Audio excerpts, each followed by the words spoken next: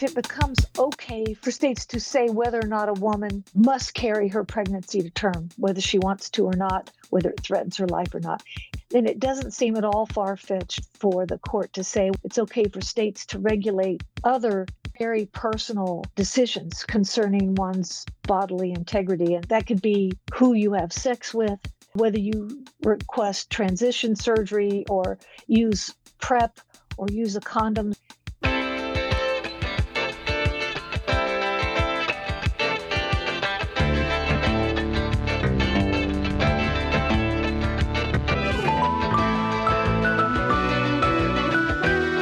Welcome to This Way Out, the international LGBTQ radio magazine. I'm Greg Gordon.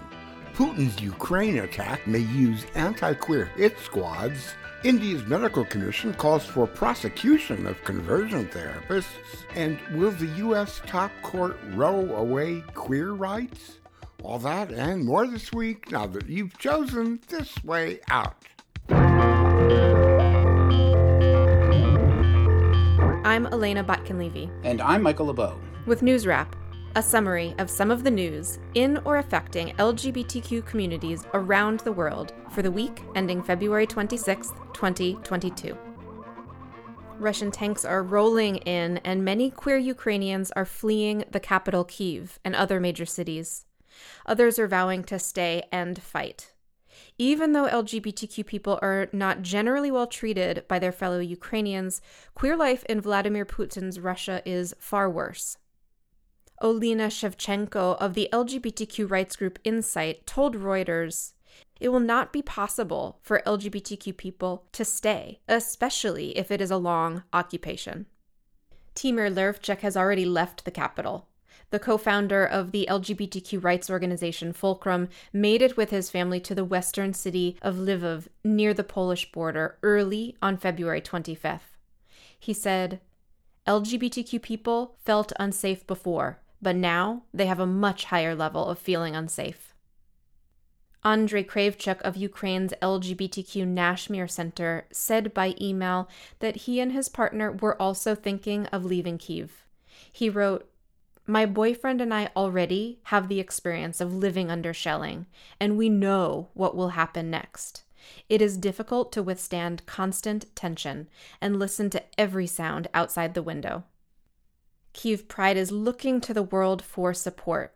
The group defied the Russian invasion on Twitter, saying, "We remain strong, we are not intimidated. Putin lives in the past."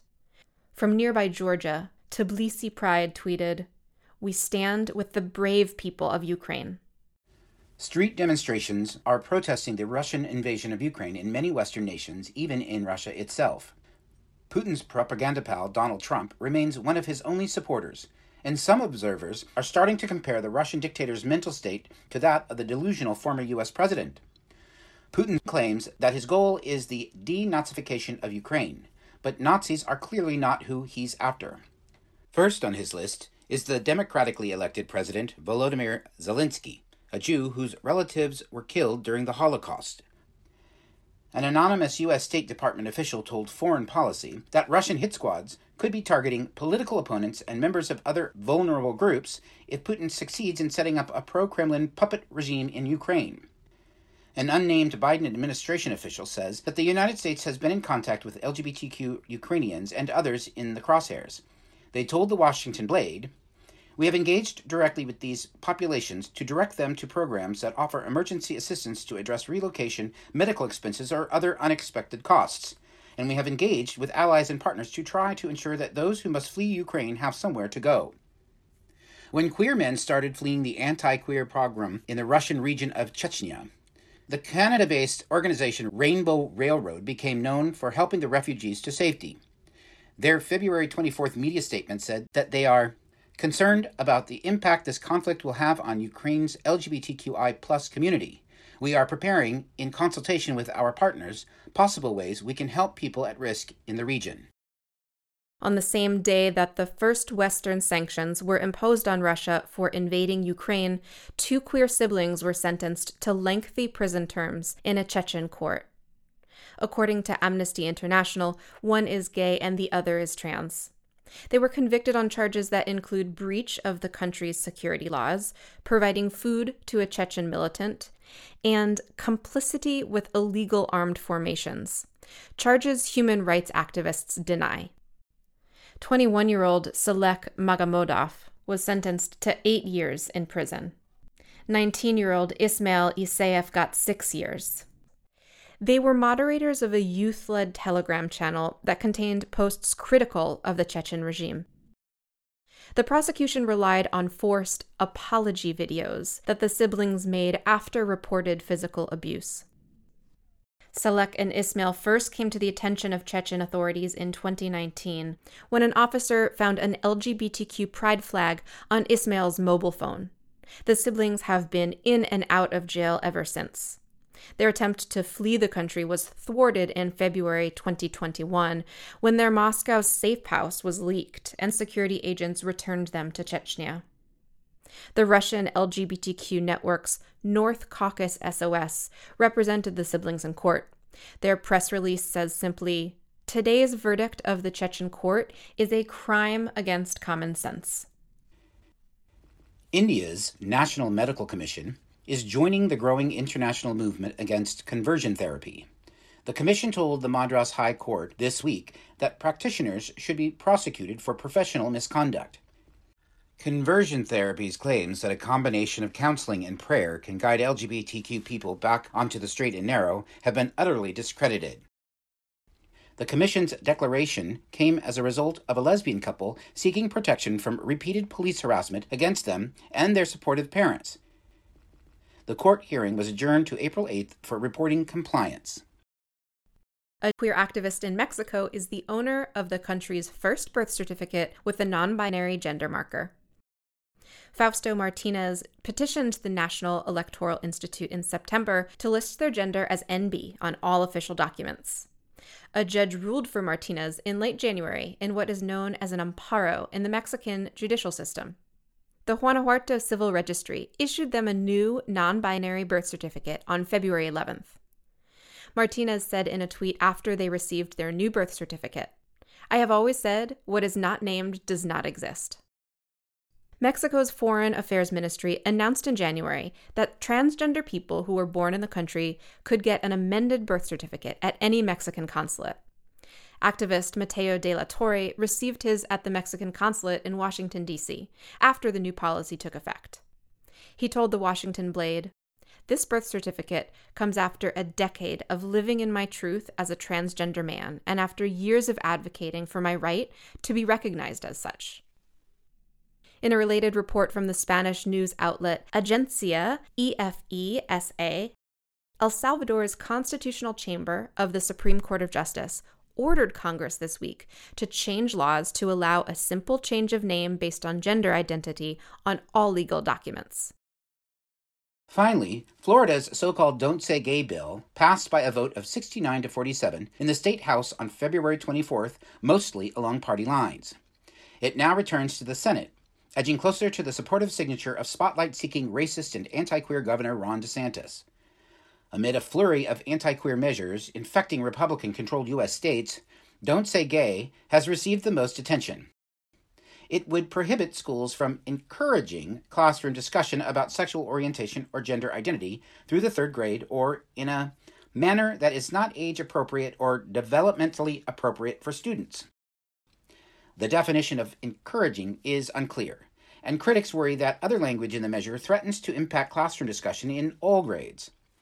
After widespread condemnation, the bill's House sponsor, Jim Harding, withdrew an amendment to require school officials to out LGBTQ kids to their parents. The bill is backed by arguments of religious freedom, the supremacy of parental authority, and above all, safety. But for whom? The founder and executive director of the Christian Family Coalition of Florida, Anthony Verdugo, told Miami's WTVJ, "The primary goal is to keep children safe. And when children go to school, they're supposed to learn reading, writing, arithmetic. They're not supposed to be indoctrinated into ideology. These conversations need to be had in the home with family members." Good luck with being safe if your dad is Anthony Verdugo. That's News Wrap, global queer news with attitude for the week ending February 26th, 2022. Follow the news in your area and around the world. An informed community is a strong community. News Wrap is written by Greg Gordon, edited by Lucia Chappelle, produced by Brian DeShazer, and brought to you by you. Help keep us in ears around the world at thiswayout.org, where you can also read the text of this newscast and much more.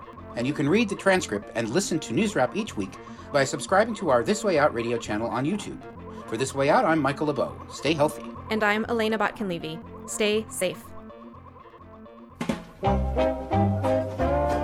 Here's pardoned presidential conman Steve Bannon and mercenary maven Erik Prince explaining why it's right for the right to love Putin's Russia.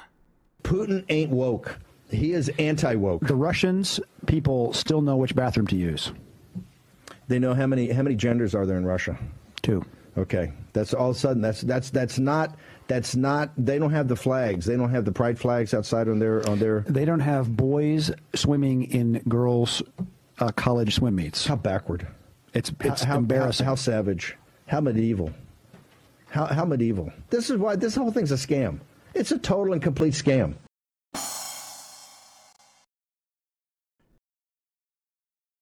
Think about this.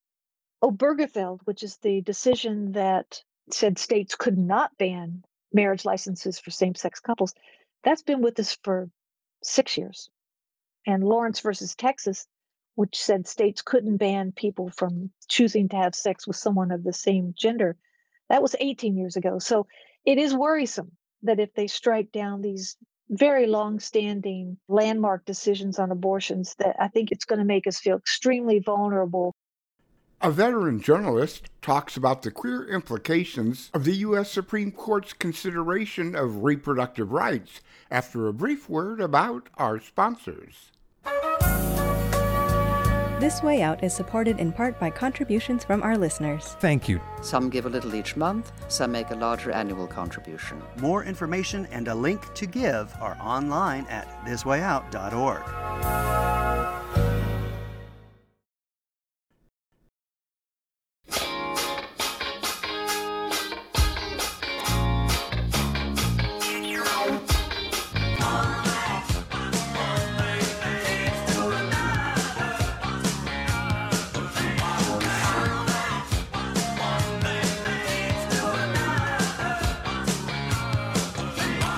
A woman's right to choose and a same-gender couple's right to marry are settled law in the U.S., right? Not so fast. Christopher Beale got some expert analysis on the San Francisco-based radio show Out in the Bay from a lesbian reporter with decades of experience covering national issues and the High Court. The Honorable, the Chief Justice and the Associate Justices of the Supreme Court of the United States.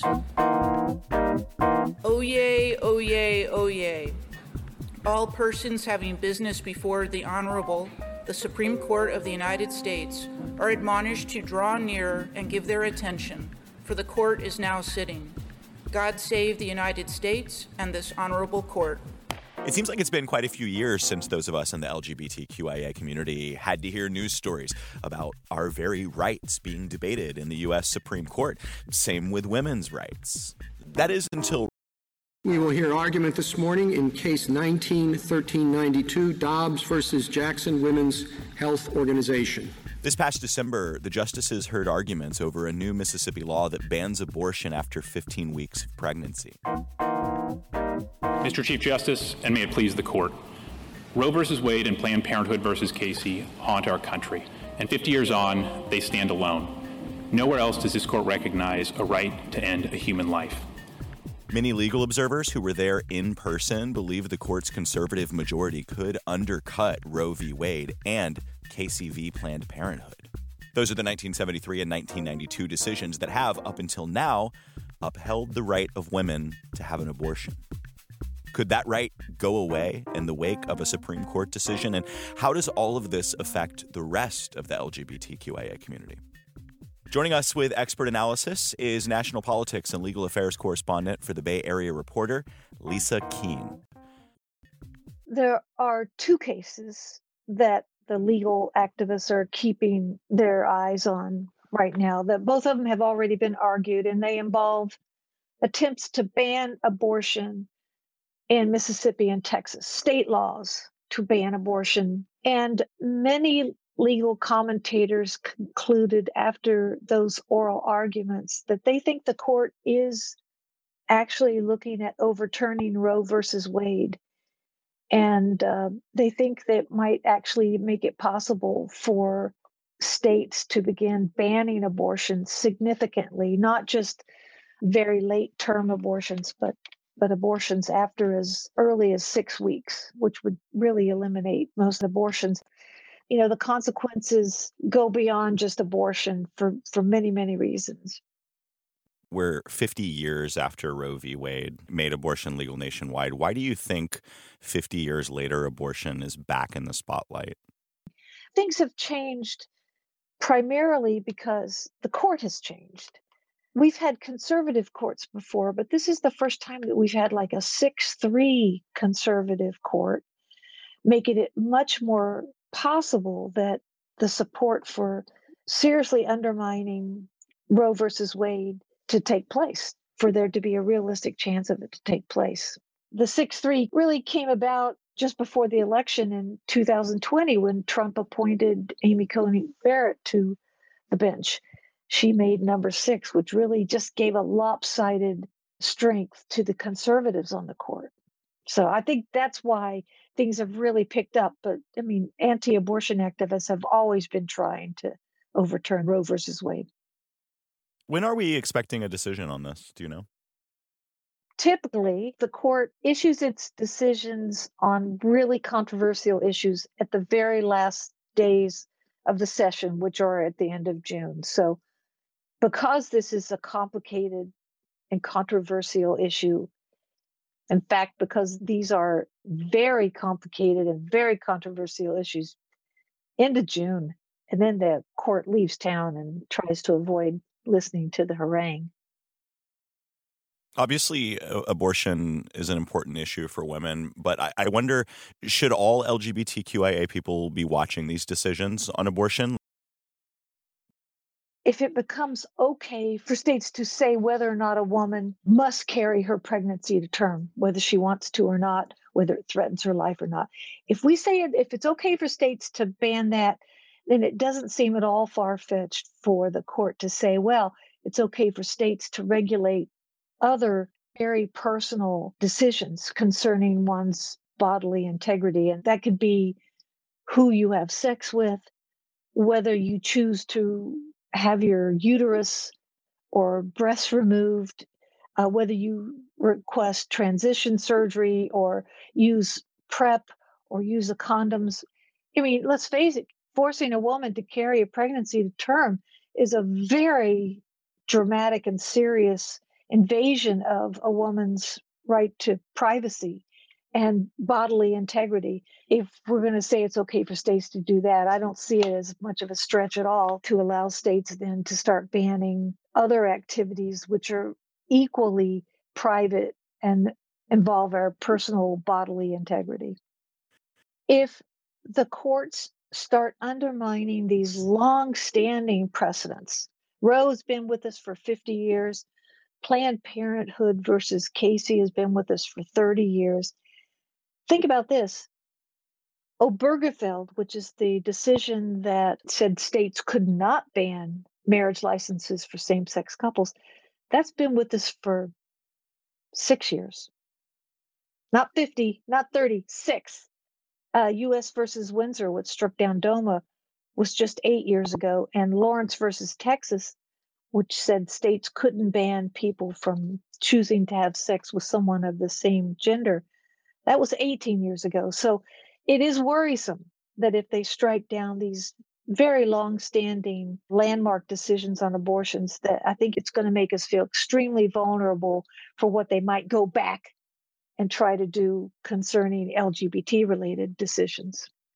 Let me just say this quickly. I can't foresee a case that's going to come along and undermine the right for same-sex couples to marry. However, I do believe that what will happen is that a lot of entities that declare themselves to have religious beliefs against same-sex marriage will find all kinds of contexts in which to say, well, we shouldn't have to recognize this marriage in our venue, sort of like the Catholic Social Services Agency did in Philadelphia. They said because of their religious beliefs, they would not entertain the idea of placing a foster child with a same-sex couple. So I think we'll just get inundated with those kinds of cases where entities are going to try to carve out exceptions. That's not good for us because I think same-sex couples would like to be treated like everybody else and feel like that their marriages are respected in all aspects of society. And I think also that the public's confidence in the court is likely to change dramatically, because I think if there's a big loss here, public opinion is going to be, well, that happened because you've got all those conservatives on the court, like I said, with Amy Coney Barrett being number 6, making this kind of super majority over here. I think it's going to undermine everybody's confidence that the court can rule on constitutional issues in a neutral and fair way. It's going to be seen as highly politicized. But it's like the importance of precedent. The reason precedent is important is because it gives the public a sense that you've got this neutral body that is going to rule fairly on what the law is and not be playing politics with every decision that comes down the pike. Because if the court becomes political, if the court's seen as political, people are simply just going to expect that, in another 20 years, then we'll have a different composition on the court and the law will change back. That's not a good thing for law. Law needs to be stable.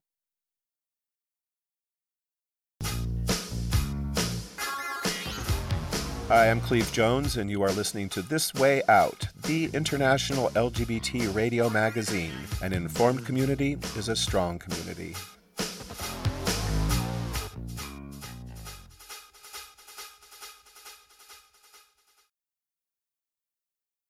There's a few other issues headed to the court as well, aren't there? Like trying to restrict gay books and libraries. Right. We're seeing a lot of things percolating on efforts to, once again, ban gay books from libraries, ban them from schools, again, based on religious reasons. I think there's been the continuing efforts to try to ban the use of bathrooms and locker rooms by students who are transitioning. There's even attempts by teachers, in some cases, refusing to address a student by the student's preferred pronoun or name, saying that their religious beliefs require that they refuse to respect the student in that way. And of course, there's cases that are already in the pipeline challenging the right of trans women to participate in women's sports competitions. I think all of these are headed for the Supreme Court. It's just a matter of what time they'll end there, but they're all going to be really important cases once they get there. What can we do at this stage as citizens to affect this? This isn't a short-term battle. To try to establish equal rights for LGBT people, it's a lifelong battle. It always will be, I think, just like it is for African Americans and others. I think what we can do as individuals are to give financial support to our legal organizations that are fighting very hard and working very long hours and strategizing in really important ways for how to preserve the rights we have and to even achieve new protections in many arenas. And the battlefronts are so many and so varied, they really need as much support as they can. I think we can also, as individuals, stage protest. I remember back in 1986, after the Bowers v. Hardwick decision, which was the decision that said states could ban people from having sex with someone of the same gender in the privacy of their home. That caused a huge explosion of protest on the front steps of the Supreme Court. And my sense was that the court was very moved by that, and so was public opinion, and so was the attention of members of Congress. I think those protests help. I really do. I think because they show visibly, hey, we're here and we don't like this, and we're citizens too, and we deserve our rights. Sometimes we have to clamor for our rights. Following that decision, gay people didn't go away. I think if anything, more and more and more LGBT people came out, and they came out in droves because they had to protect their rights. They had to stand up for themselves. And of course, with the AIDS crisis occurring, it was a matter of life and death too. They really had to fight for their lives as well. So I just don't see all of a sudden the courage and fortitude of millions of LGBT people suddenly evaporating. I think many people might be weary of the battle, but nobody's giving in on this. I think we're going to hang in there, and hopefully justice will prevail.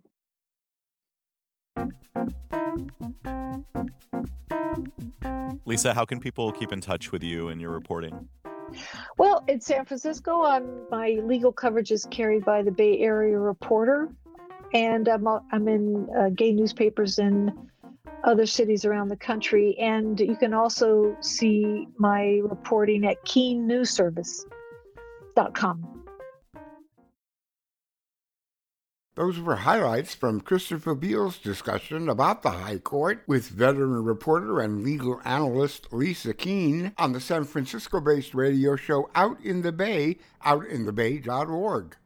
While it won't change the liberal-conservative imbalance on the Supreme Court, President Joe Biden's nomination of Judge Ketanji Brown Jackson is historic. Brown will be the court's first African-American woman justice if she's confirmed by the Senate.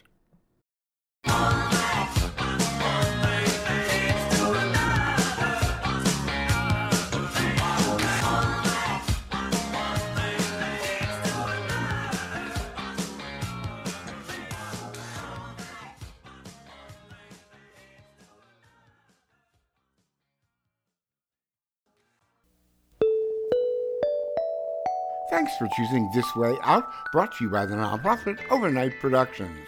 Some program material this week came from Elena Botkin-Levy and Michael LeBeau, produced by Brian DeShazer, and from Christopher Beale.